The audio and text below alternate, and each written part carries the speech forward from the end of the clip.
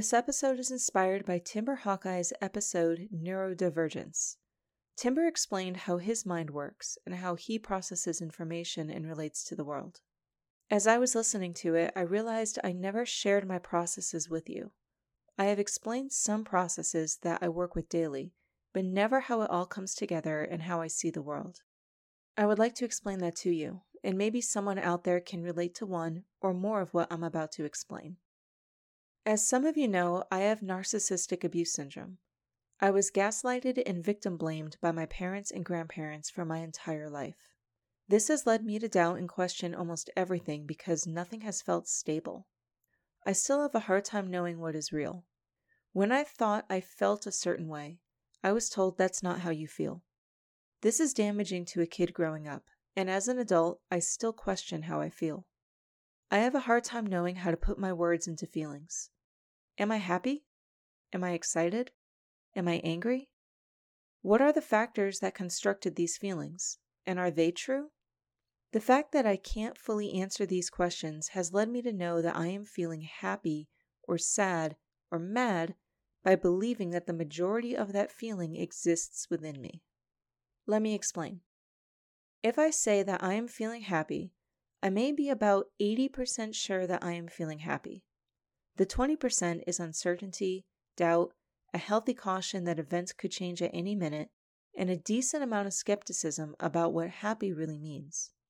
The same goes for anger, frustration, sadness, grief, or any emotion. When I look back on how I felt about different situations, my flashbacks will give me one feeling, while the analysis of the situation will give me another. I may have a shame wave where a flashback will come into play, and the initial shame, guilt, and fear may be met with numbness, curiosity, and exploration. Does that make sense? I extensively process what people say. I fine-tooth comb it to hear if there is a hidden meaning. If a friend tells me about their difficult day at work, I will notice patterns in how they have talked about this before. I might hear that they have a repeated word, phrase, or situation, then analyze all the parts that encompass that. From there, I will put together a picture that my friend hates their job because of their constant discomfort in working with difficult people. Or maybe they hate it because the people that they work with are never respectful. My mind will go deeper by breaking apart the conversation into money, time, friendships, workload, compensation, etc. Sometimes I feel like I am working their job, and I am trying to separate each piece to make a decision if the job is worth it or not. I do this in almost every situation, breaking down every element until I get a reasonable percentage of each factor. Then I study, analyze, and provide multiple conclusions on the situation based on my analysis. Here's how it works. A friend asks, "Would you like to go to the Renaissance Fair?" I do the following. I think about crowds, then crowds will turn into multiple, slow-walking, disrespectful, loud, messy, wrong costume-wearing people. This then breaks down into, how long will I be able to stand walking in a crowded space? Will I run into anyone I know there? If I go to one of the shows, how long before people surround me and I feel trapped? Then we break down crowds into traffic. The traffic going there, walking through the fair, going home, and in the parking lot. There is also the food element. How long will the lines be? Can I be respectful and keep my mouth shut while waiting in line for a bottle of water when the people around me are throwing their trash on the ground? What about the people who will get to the counter and don't know what they want? Now we move on to the day itself. I will have to wake up early, which means rushing, and I'm bad at that in the morning. What if I forget to lock a door? If this sounds very Sheldon Cooper-y, I don't disagree with you. I think you get it. Some of you would call it overanalyzing, overthinking, or being too anal. Remember that I grew up not knowing what reality is, so the only thing predictable was the unpredictable, and how my parents would turn on a dime.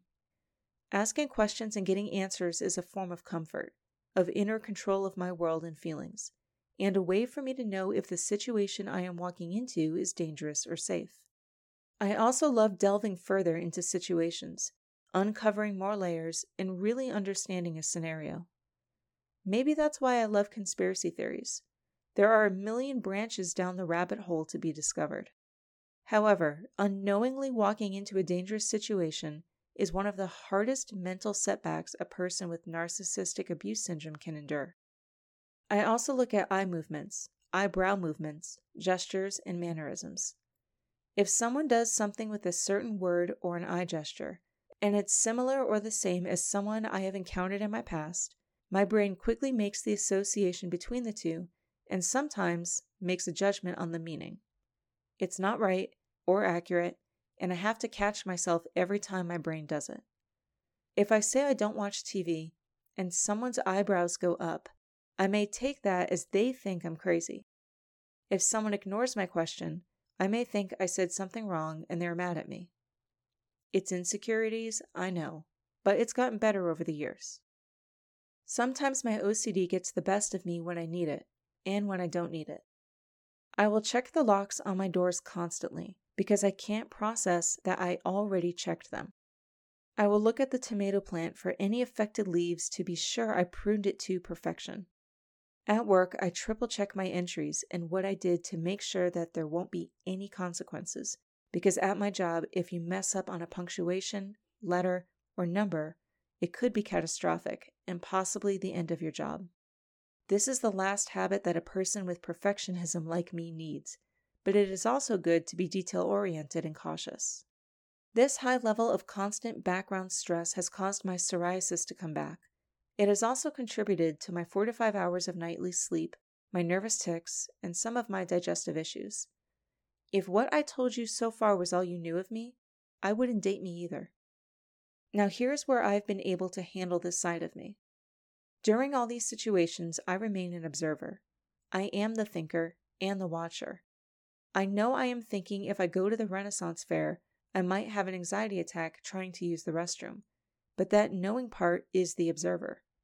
My OCD self does the OCD things, while the observer part of me watches me check the doors. You could think of it like the little devil and angel on your shoulder, always trying to pull your strings to make a decision. I am self-aware of my habits. I have the ability to watch what the other part of me does. This relates back to the feelings because if my anxiety starts to go up, thinking about the crowds, the observer will watch and try to provide reasons why the anxiety doesn't need to be there. That battle is a long feud between my ever-present anxiety and my rational self. The anxiety isn't as simple as talking myself out of it. When I was young, my parents got a prescription for Clonidine, a powerful muscle relaxer, to control my nightly anxiety attacks. I took it nightly for over 7 years, beginning at the age of 4, because I had anxiety attacks every night. The crucial years of my development of emotional processing were robbed by gaslighting and numbing medication.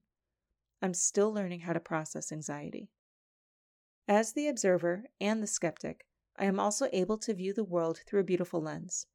I question everything, which has given me a drive for learning. When someone says the sky is blue, I dig into what other colors it could be and why. I love it. I want to know more about everything and what entangles it.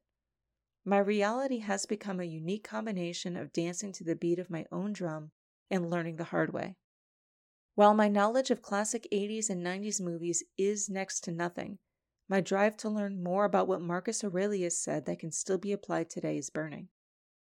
You may be in awe of a full moon with your significant other.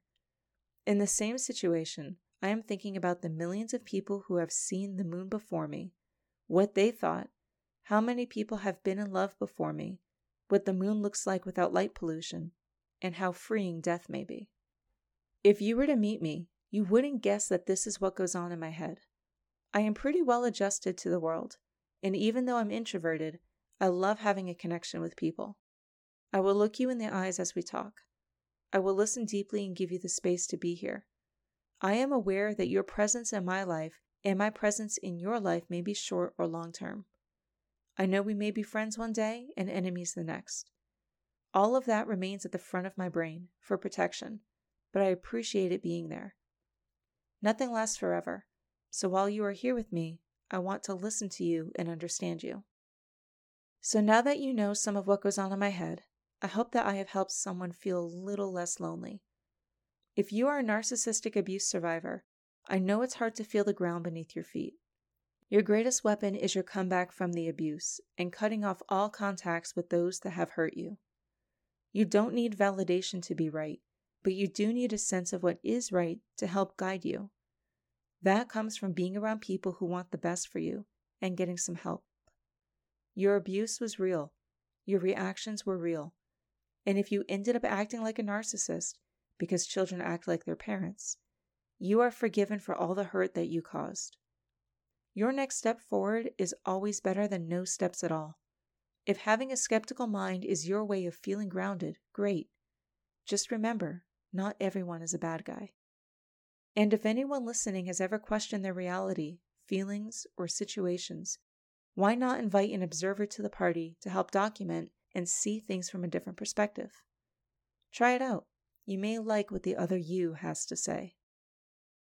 If you have enjoyed this podcast, please follow me on Twitter @MindChicken, Instagram @ChickenMindNuggets, or leave a review on iTunes. Listen to anywhere you listen to podcasts, or visit chickenmindnuggets.com.